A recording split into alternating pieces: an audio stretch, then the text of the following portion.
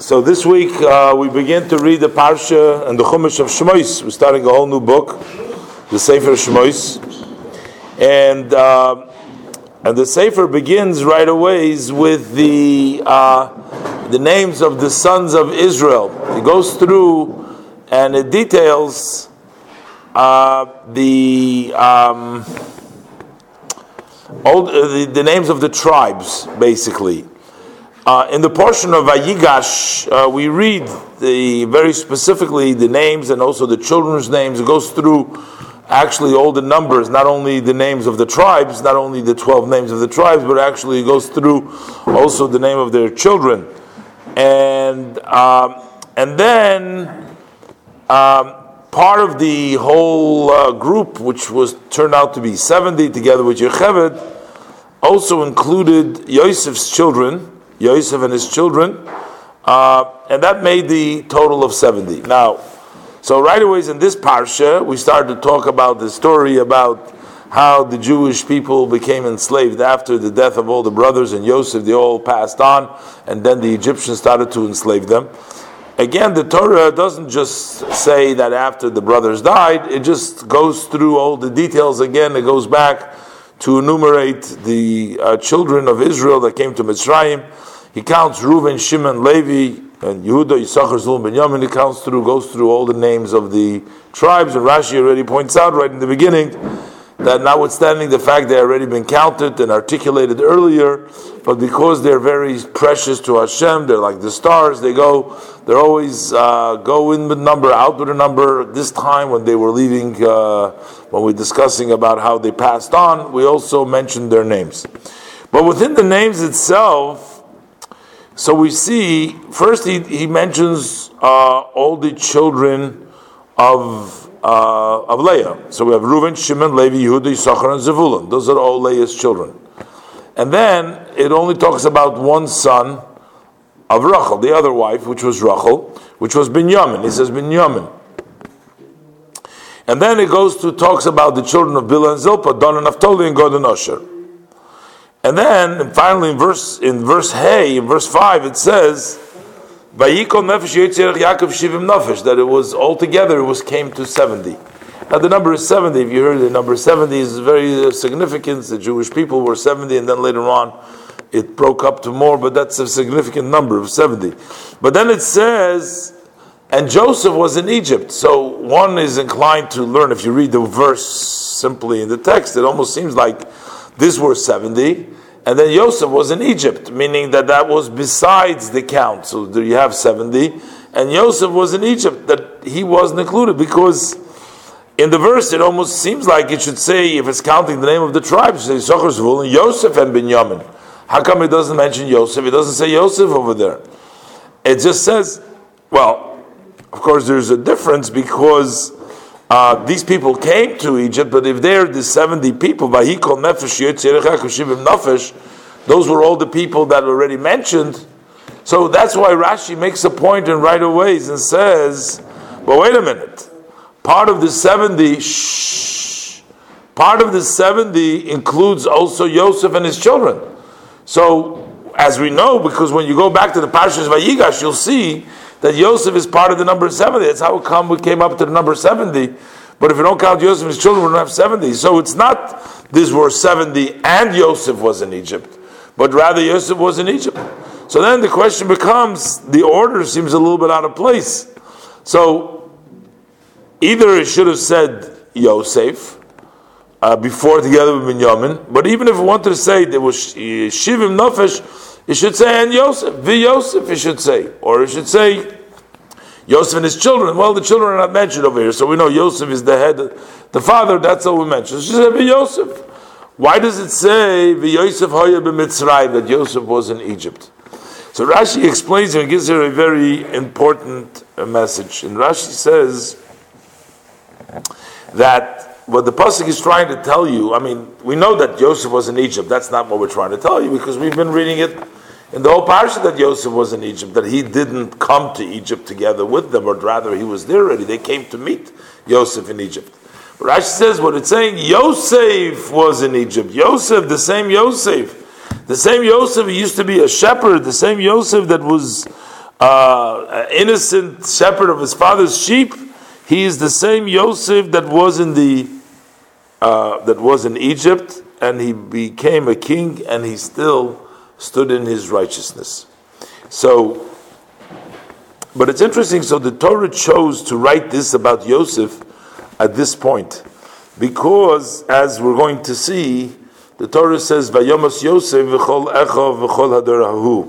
That came the time after Yosef dies and all the generation. We already learned before in the end of the parsha of Vayichi, in which Yosef says that after he dies, they should take along, they'll bury him there, but then later on when Hashem is going to take them out, they should take along his bones with him, that he doesn't want to stay in Egypt, and they should take his bones with him. So, but the point here is, it's interesting that at this point, the Torah chooses to write this about Yosef.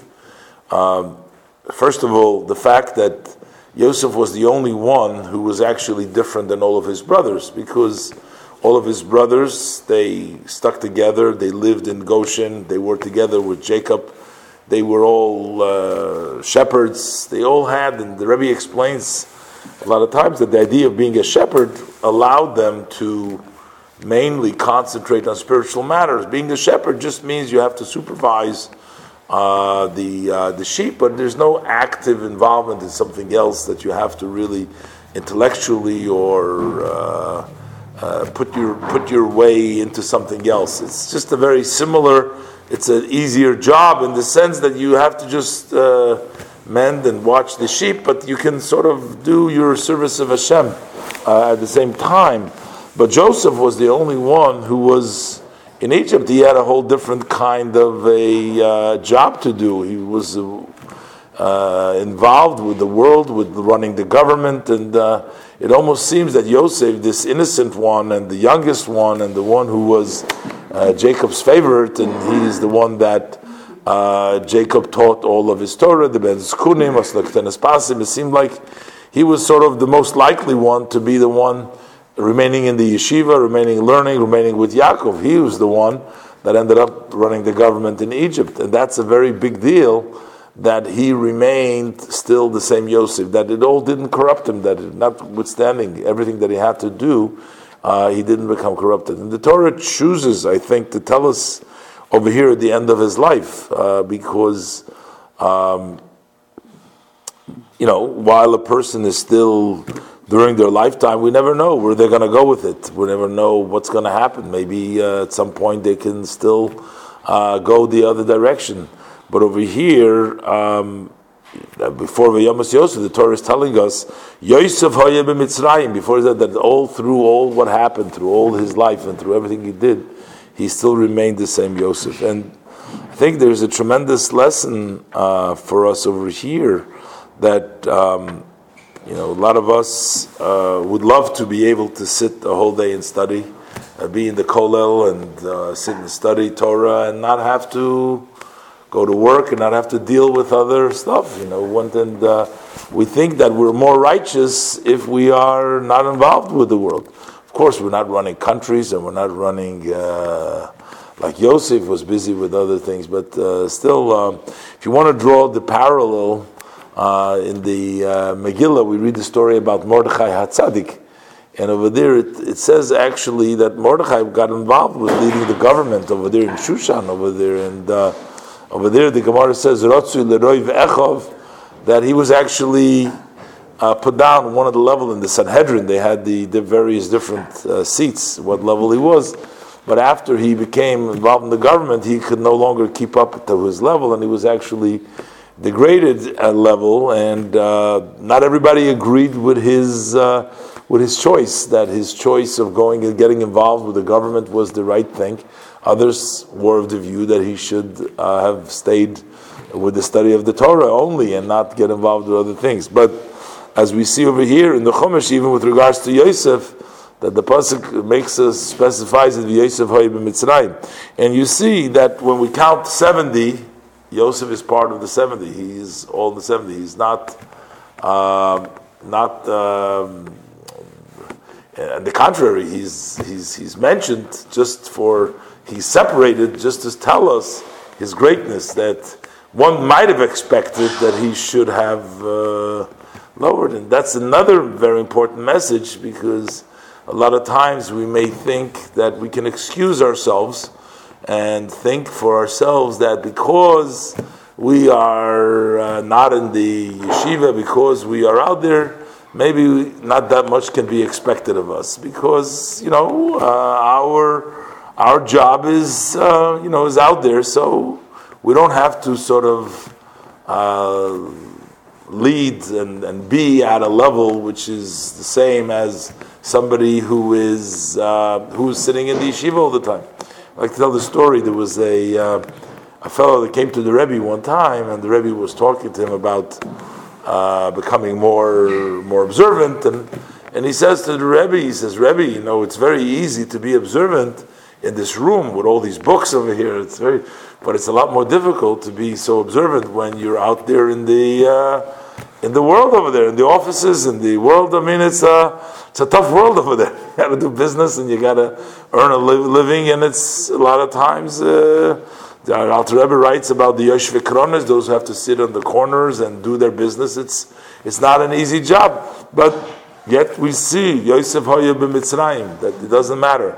That Yosef teaches us that you can do your work, but you still be Mitzrayim, and Yosef, you're still Yosef. Yosef in Mitzrayim, but you're still Yosef. Yosef HaTzadik, you still remain in the level of Yosef, and we've seen that a lot. I remember my father, may he rest in peace. I mean, he had a job, a regular job. He was good, but he would sit at his job. He would study Mishnayos the whole time, but he would sit in. So he worked. He was polishing the diamonds over there. What he was, a schleifer, they called it in Yiddish. He was a diamond polisher. But what would he do the whole time? He would sit and Chazar Mishnayos, Chazar Tanya, as we learned in that Yom the other day about purifying the ear. That's what they would do. They would sit and do it. So you can be in Mitzrayim, but you can still remain the Yosef, and you could remain strong.